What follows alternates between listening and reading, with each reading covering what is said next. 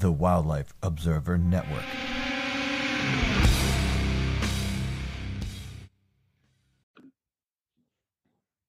Okay, man, we're recording again. All right, so Tony had to go do some dad stuff. So, yeah, I wanted to keep picking your brain. We got a few minutes left here.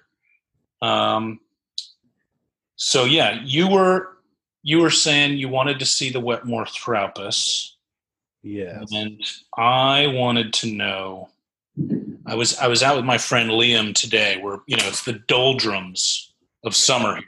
It's like it is I mean, I think it's actually not that much worse or even conceivably better and weather-wise in Louisiana than it is in Philly right now. Yeah, it's about the same, I think. Yeah, this morning it was. I suspect it was about mid 80s, but with 90% humidity. Yeah, we're. I think we're a little hotter than that, but probably a little lower on the humidity front. But the combo is probably still pretty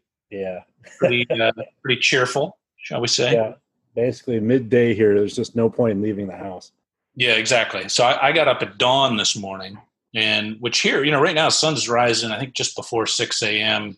So in order to get in position, you're up at 5 or so. Hit the snooze button once or twice. Make your coffee. If you're lucky, girlfriend's made you a nice breakfast biscuit sandwich, and off into the wilds of the John Hines National Wildlife Refuge here in Philly. How'd that go? What'd you see? We had 60 species almost, which is, it was a 3-hour tromp. Mm-hmm. And it was pleasant. It was nice, but, it is the doldrums of summer. So, but one thing we did see, it's late July here. We did see some birds, sort of like you mentioned earlier. It's late July here too, Yeah. Oh, is that right? Yeah. Okay. Time zone's only a 1 hour difference. Yeah. How about that? So, yeah, we saw yellow warblers breed commonly at Hines, but we saw some today that were kind of acting like they might be migrants. Like they're kind of buzzing around all over the place, not acting territorial at all. And then, we see things that don't nest there that we haven't seen in months, like, belted kingfishers all of a sudden show up, influx of yellow warblers, and more obvious migrants like lesser yellowlegs and solitary sandpiper. But we got to talking about post-breeding dispersal, right? And what the hell is that, right? I'm guessing it's like a number of different mechanisms that are at work, but for folks that aren't familiar with the term, very often this time of year, you'll see birds that obviously didn't breed in the area. They'll just sort of suddenly show up, and people will say, well, what are they doing? Are they migrating? Or did they actually nest nearby? And you'll hear people say, well, it's some form of post-breeding dispersal. Yeah. And I was like, that'd be a good question for Dan.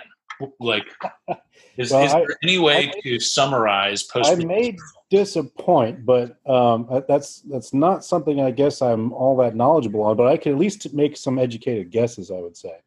Yeah, I feel like nobody's really that knowledgeable because I think it's, as we were saying, I think it's probably like a bunch of different. Yeah, it's probably a multiple different things kind of happening that can all be kind of categorized as post-breeding dispersal. And I think there's a couple of different cases. So as I think I mentioned earlier, we actually had a yellow warbler here this morning, and they don't nest any nearer than like Missouri, I think. So that clearly was a migrant. Mm-hmm. So I would say if we're getting them here, you must be getting them up there already. Right. And what I don't know is, would those be birds that had bred on the southern edge of the range where you would expect young to be fledged earlier?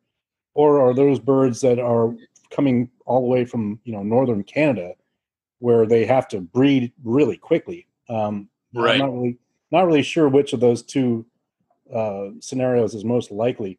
But one thing that we see a lot of here in Louisiana in mid to late summer is what I think is very clearly post-breeding dispersal of waders, like wood storks and herons and ibis and things. they breed like wood storks. The nearest breeding colony of wood storks, I think, is in Veracruz or the Yucatan of Mexico. Oh, wow. And like the ones in Florida are a very small population by comparison, but we get hundreds of them here on the North Gulf Coast during late summer through about November. And these are birds that are coming around through Texas, and they've finished breeding. So that constraint on their time and the distance that they have to travel to feed young has been released. And so they are moving to take advantage of the ebbs and flows of the Mississippi Valley drainage and the wetlands that it feeds, which must just be absolutely packed with lots of organisms for them to eat.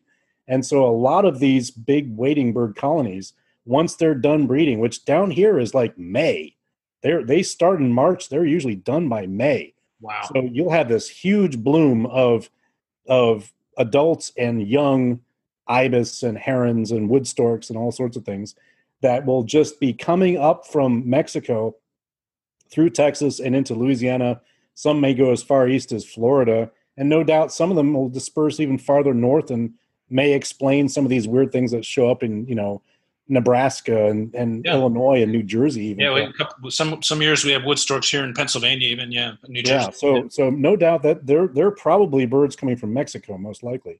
Wow. And so these are birds that are probably just taking advantage of food resources that they can't reach from their nesting colonies because of the restriction of distance that they need to, they need to get back to their young before they starve to death, obviously. So once those colonies are done nesting, then they've got the luxury of time and space to just sort of search for gluts of food, which is right. And they need to recover from breeding, I'm sure, to some degree as well, which is an incredibly taxing process. So they build some fat. Exactly, and sort of self-maintenance and so on. And the young, too. And I think, so a second version of post-breeding dispersal is, so you suddenly have this, new population of birds. Almost every species is going to basically double its size after the breeding season, if not more in some cases. And so these young birds are going to have to move around trying to find food because they sometimes the parents are going to re-nest, so they can't stick around the parents' territory.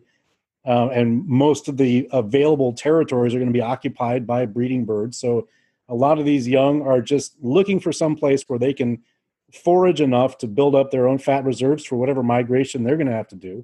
So sometimes they get pushed out to sort of the margins. The margins, exactly, of their species core range, sometimes into areas where they're not usually expected to be. For example, today, I think I mentioned too, we had a female and a first-year parula. I mean, this first-year bird still had some fuzzy down on it and so on. Wow. So, and those birds, as far as I know, don't nest in town, or at least not anywhere I'm familiar with around where we had it. So they probably must have moved at least a couple of miles, if not more, right, to show up on the shore of University Lake there. So that's sort of a secondary kind of post-breeding dispersal. And I guess the adults too might, they might get sick of their territories after spending a month, feeding baby birds, and they got to molt. They got to replace all those feathers right. as well. They may need to find some place other than where they were breeding to do that, perhaps. Right. Yeah. So they have and molting. I don't know if people realize that.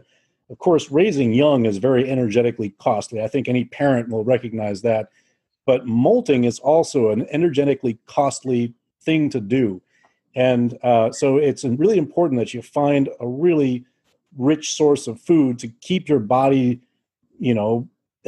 fed effectively, so that you can produce feathers and so on. It's something that often there are studies that basically show that most birds don't molt until after they're done raising their young because they just simply can't compound the amount of energy necessary to do both simultaneously. Right, and even to add to that, not always, but often migration is yet another discrete activity that's for so many of our birds. There's migration, there's breeding, and then there's molt, and then often there's migration again. Yeah. So, I mean, in reality, these birds are living on pretty tight schedules. Um, and so post-breeding dispersal for adult birds, and for that matter, for young birds that have just, jumped out of the nest, uh, they've got a sort of a small window when they can really uh, forage and just pack themselves with as much energy as they can as they're building up to their pending fall migration when they have to head south again. And Yeah. and some of these birds are going to do marathon flights. I mean, we're starting now to understand just how much more is involved in some of this. I mean, I think most people have always assumed that these birds are just flying, overnight. Maybe most North American passerines are nocturnal migrants, so they fly overnight, then they land in the first thing in the morning, they forage, and then they fly the next night, etc. But it turns out that what most birds actually may be doing is these species have staging sites that are fairly small patches, and so they for example, um, let's see, what would be a good example. Well, let's say blackpoll warblers, right? So let's say a blackpoll warbler is a bird that's been nesting in Nome, Alaska, right? Mm-hmm. So it's just raised its young. They probably don't have enough time to have more than one brood.